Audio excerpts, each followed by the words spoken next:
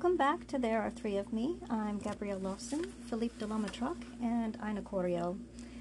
And it's been a kind of a little while since I've recorded. I've been reading Valerie Shearer's stories, also known as Nightbird 47. She was a friend of mine. She's the one who quoted, "Typos grow in the dark," and I think she was right. Well, she passed this last year, and always kind of wanted to do an episode with her where we could discuss The Exile and the Doctor, and this one project we never quite finished called Purgatory, where it started, we did it over Instant Messenger. Yeah, that was back in the day. And we would each write from a point of view. So I was Dr. Bashir's point of view, and she was Nina Brentain's point of view. And this was in the Dominion internment camp. And it was interesting because both of, usually you stay in one point of view per scene. But we were doing two by two different writers. So it was almost a role play of a story. But it was very interesting that way. It got complicated when we added a third person, and then got to the plot got maybe too big, and it didn't stay this conversation between the two, and it just kind of fizzled out. But it started really cool, and if I could still have it somewhere, I might record it and put that out there. That sound you just heard was a very large cat, not a super large cat, he's not a full-blood Maine Coon, but jumping off of me. He had trapped me here for, 10, 12 minutes, and that's why I decided to do an episode today, because I couldn't do anything else. So, now that he's down, I'm going to shut the door. I do have other things I need to do tonight, but I've already gotten started, so I guess he thought I wasn't paying him enough attention. He's gone. His name is Vinny, by the way, short for Brzuskwenia. He is possibly part Maine Coon, but fairly long, tall, long-haired, but not super long. Not quite medium either, though. It's more toward long. Long-haired gray cat. He's a big guy, but he's super lovey. But he doesn't care what you're doing when he suddenly assaults you for love. And I say assault because when a 11, 12-pound cat suddenly jumps on your chest while you're sitting down, it's an assault. But it's not a mean assault. It's one where he just wants to love on you and knock your glasses off your face and snuggle in your hair and that sort of thing. So he is now gone. And we'll look to what we're going to read today. And I decided I'm going to keep on with the Star Trek Deep Space Nine stories for now, though I may branch, and definitely the shorter ones, I may branch into some of the other fandoms after I get done with the S9. So this story is called The Archway Children. I do not think that I have read it at all before. So it's going to be new to all of us, I guess. Well, let's get started.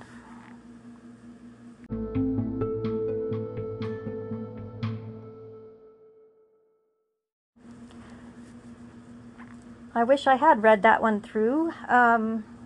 There were some typos and little things here and there. She didn't break it up into scenes real clearly, so it was hard for me to...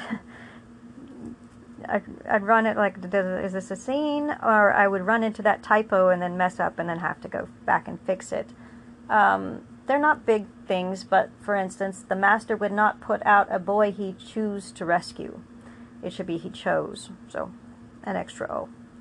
Not big things. It doesn't take away from the idea of the story, the plot of the story. So this was inspired by the children of a shelter. And what I think she was getting at was that point at the end, well, toward the end, that these were still children. They got to hold on to childhood where he felt he did not. And even though they were pushed out into the, the archway, they were kind of out of society, they got to have childhood. They got to play, and there were some adults that kind of cared for them somewhat, at least. They cared for each other. And he was rather jealous of them. He had a home and warmth and safety in a sense, but it was one of stress and constant threat. So they didn't have warmth and safety, but they weren't under that same kind of stress and threat. He can't really be a child where he is with Enabran Tain. So this is a look at Enabran Tain's hold over Garrick. It wasn't perfectly set out in the show. We'd, I believe, heard of Enabran Tain up until the point where we were in, they showed us internment camp 371. That's where we really met Enabran Tain. He was the head of the Obsidian Order on Cardassian. And so that's the head of their spy agency. And he was a tough cookie, and Cardassians are tricky anyway. My brother would say, back when we were doing the Honored Chapter 2 and we were talking about everybody, he said they were slippery, like little wet catfish. So he was a child then. He's not now. But they are kind of slippery, so it's like Garrick, take away all the entertaining parts. He's more threatening. But you can see that Tain cared for him, and that Enabran at one time had cared for Garrick. But Garrick had been exiled for some reason they never got into. And he wanted forgiveness from Tain, but he didn't get it. Tain was sick. He was an old man who was sick with heart issues while they were in internment camp 371. So Worf and Garrick come across this scene where they see the Cardassians were actually caught. You know, this whole fleet was caught by the Dominion, and they get caught and they get put in this internment camp, and lo and behold, Dr. Bashir is there and Enabran Tain is there. And that's how we get to see this. So there's some moments where it's just Tain and Garrick talking, so we get a little bit more of their relationship, but it's not what Garrick wants. And Enabran Tain was working in the hole in the wall to try to adjust some of the circuitry so that they could get a message out, or use it as a transport or something. But now he's too sick to do so. But then Garrick showed up. Well, Garrick is claustrophobic, but he's the one who can possibly do this. So he has to shimmy into the space and be in the dark and close. Yeah, so Enabran Tain does die in that episode, and he never gives Garrick the kind of absolution he wants, and it's kind of implied that Tain is Garrick's father, but it's never said outright. And Garrick has grown quite a lot in his time on Deep Space Nine and his friendship with Bashir. He's still slippery. He's intimidating to write, honestly. But he does translate Cardassian messages when the Cardassians become allies of the Dominion. He translates for the Federation so that they can read messages, you know, and he's like their Enigma machine. He fights on the side of the Federation and the Romulans. He helps get the Romulans into the war. That's where you see he's still darn slippery. So he's not, his moral compass is not pointing all the way good. It's more like it's toward the bad, but leaning that way. He takes, you know, Sisko's moral compass down with him, but they get the Romulans into the war. And he stays all the way through to the end of the war, and Cardassia is beaten. It's occupied.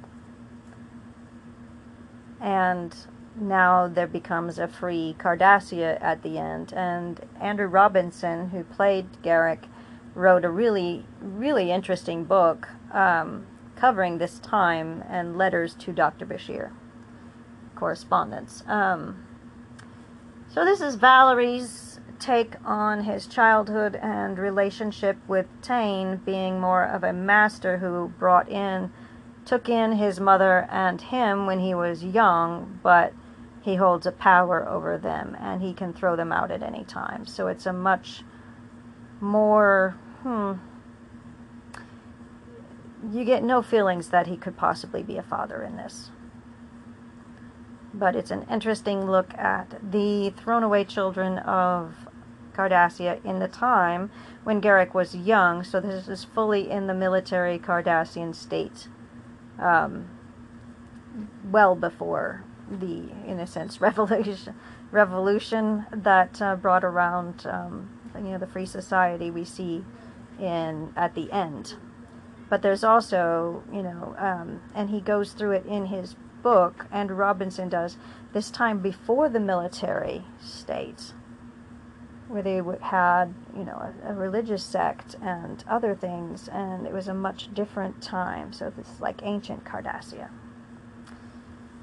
So if you're interested in Cardassians, this is an interesting take on and the Obsidian Order, an interesting take on Taine and Garrick's relationship from Garrick's point of view. But also I would look for A Stitch in Time by Andrew Robinson as a novel, and it's really good. I think he did an audiobook of it too, and I think he did the reading. So he did some readings in conventions, and when we would have lunch with the doctors and the rap party and stuff, he would do some readings for our group. He's a really nice guy. All right, well, I think that will close it, and I hope that you will let Valerie know, well, Valerie's son, she's gone, but his son is there, and I gave him the username and password to the email I set up for Valerie, and let him know what you think of his mother's story. That email is nightbirdvs@gmail.com. That's NIGHTBIRD 47. No, excuse me, it's not 47. V as in Victory, S as in Sam, or Valerie Shearer @gmail.com. If you'd like to drop me a line, use inheildi@gmail.com. That's INHEILDI @gmail.com. You can find me on Mastodon at @inheildi, spelled the same way. And you can find my profile on AO3 by looking for that name, Inheildi. And there you can find my pen names, Gabrielle Lawson, Ina Coriel, and Philippe de la Matraque. So, thank you, and I'll keep this one short. You have a good day, and we'll see you again soon. Star Trek Deep Space Nine, The Archway Children, by Nightbird 47. This story is dedicated to the children who passed through the City of Hope shelter in Corona, California, and their brothers and sisters in other places who helped inspire this story. The boy hovered in the shadows cast by the curved wall of the passageway, eyes fixed on the large, rough-hewn arch that filled the closed-off end of the square. Pressing close to the dark wall behind him, he willed himself to be invisible. He knew how to vanish. It had been the primary lesson of his upbringing. Glints of light, betraying movement, danced in the somber square. He waited silently and patiently, skills born in the shadows of the hallways of the empty rooms at home. Slowly, the Archway children forgot about the odd shadow and moved into the half-light of dusk. He watched, measuring the differences. They were little. Were they young, or were some older but with bodies shrunk by the reduced life they lived? Some wore rags, others covered themselves in the discarded clothes of the season's cleaning. A few dressed in the garments of well-off Cardassian children, only now a little old and dirty. The best-dressed ones looked quite pleased with themselves. The boy felt his clothes, so new, so proper. He saw no adults. Each time he passed, he watched the Archway children, but they were always alone. He hoped someone would return to take them home. He'd run that day, bolting from the words he'd overheard while hiding in the storm in the sitting room. He'd run to the Archway children, afraid and hopeful and lost. Others passed through the square, neither seeing nor wanting to see. The children, and those hiding unseen, were simply blemishes in an orderly society.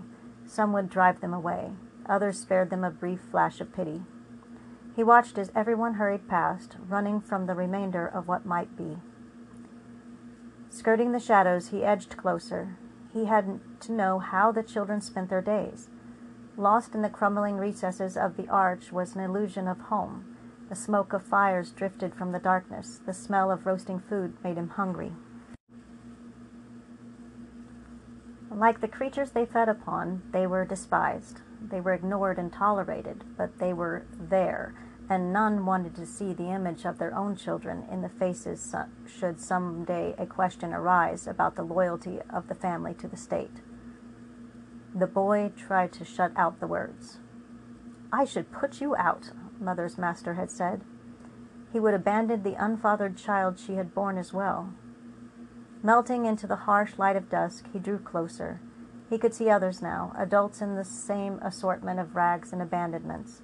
A little joy touched him to know the children were not alone, but he understood. Those who passed by would see an adult, and they would be reminded. Then someone might banish them from the meager place they had carved out for themselves. So they hid, as did he. He'd heard about how they survived. Sometimes they stole or lived off the unwanted leavings of society, or they sold themselves for a meal or a bit of shelter for the night. But here and there were places they had made home. They never disappeared. He watched them everywhere he went, quick glances as he passed while towed away by those who did not notice. Like the Archway children, he was a boy, but no longer a child. The master had threatened to send him away before, but this time he was certain they'd be put out. His little room and bed, his well-laid-out clothes, his plentiful meals teased at his mind. Would these meager children push him away? He moved again, not as carefully, emboldened by the fear and the need to see everything. Amid their ruined life, they were playing a game. It was rough, and he could not make out any rules, but fascinated, he could not look away. Most of all, their laughter drew him close. No one laughed or smiled at home. There was neither disobedience nor happiness. He had no words to understand what that was. But their small bodies and worn clothes made him afraid. Mother obeyed. He shrank into invisible space, always listening, always seeing a place to hide. Would Mother someday be forced to choose between her son and her master? She had seen the Archway children too. He feared she would choose survival. "I should send you away now," the master had repeated. With those words he had run, but he'd heard enough. He didn't know what he'd done to make Mother afraid, but the words were his fault. He had walked from the shadows into the hazy night. Now he could see the whole game. One boy, a little taller than the rest, had flattened something under his arm. Dodging and doubling back in the small space, the others chased him, the smaller children in little bunches.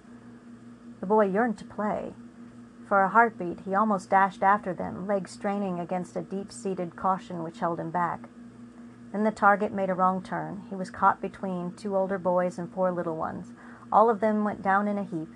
After a brief struggle marked by flailing arms and legs, one of the smaller children emerged with a tangled knot of rags under her arm. The winner was fast and agile and ducked under the taller boys trying to catch her. The boy leaned towards them, following the girl with absolute fascination that shut out everything else. But suddenly his view was blocked by one of the players. The Archway boy stood calmly watching the interloper. The boy's own fear met the Archway boy's defiance. He backed into the shadows again, no longer violating their world. He never defied anyone. He didn't dare. In a small way, he envied the street waif.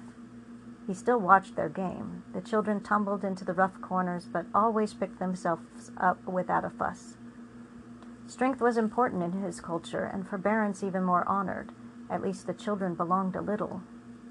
The Archway children, who still claimed a measure of childhood, rolled and played their game. They saw, but did not see, the boy as was the course of all their days. He was excluded. But tomorrow, or perhaps the next time trouble came and the threat was repeated, then the spell was broken. Tolan, the master of the riding hounds, grabbed his arm. "Master Taine is much displeased, but I believe that he shall be relieved that you have been found."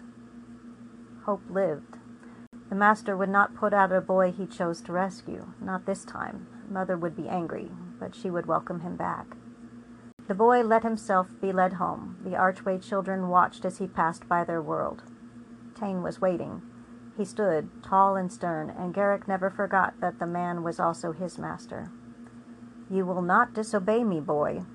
Perhaps you will have little time to entertain such thoughts from now on. I will be keeping you very busy."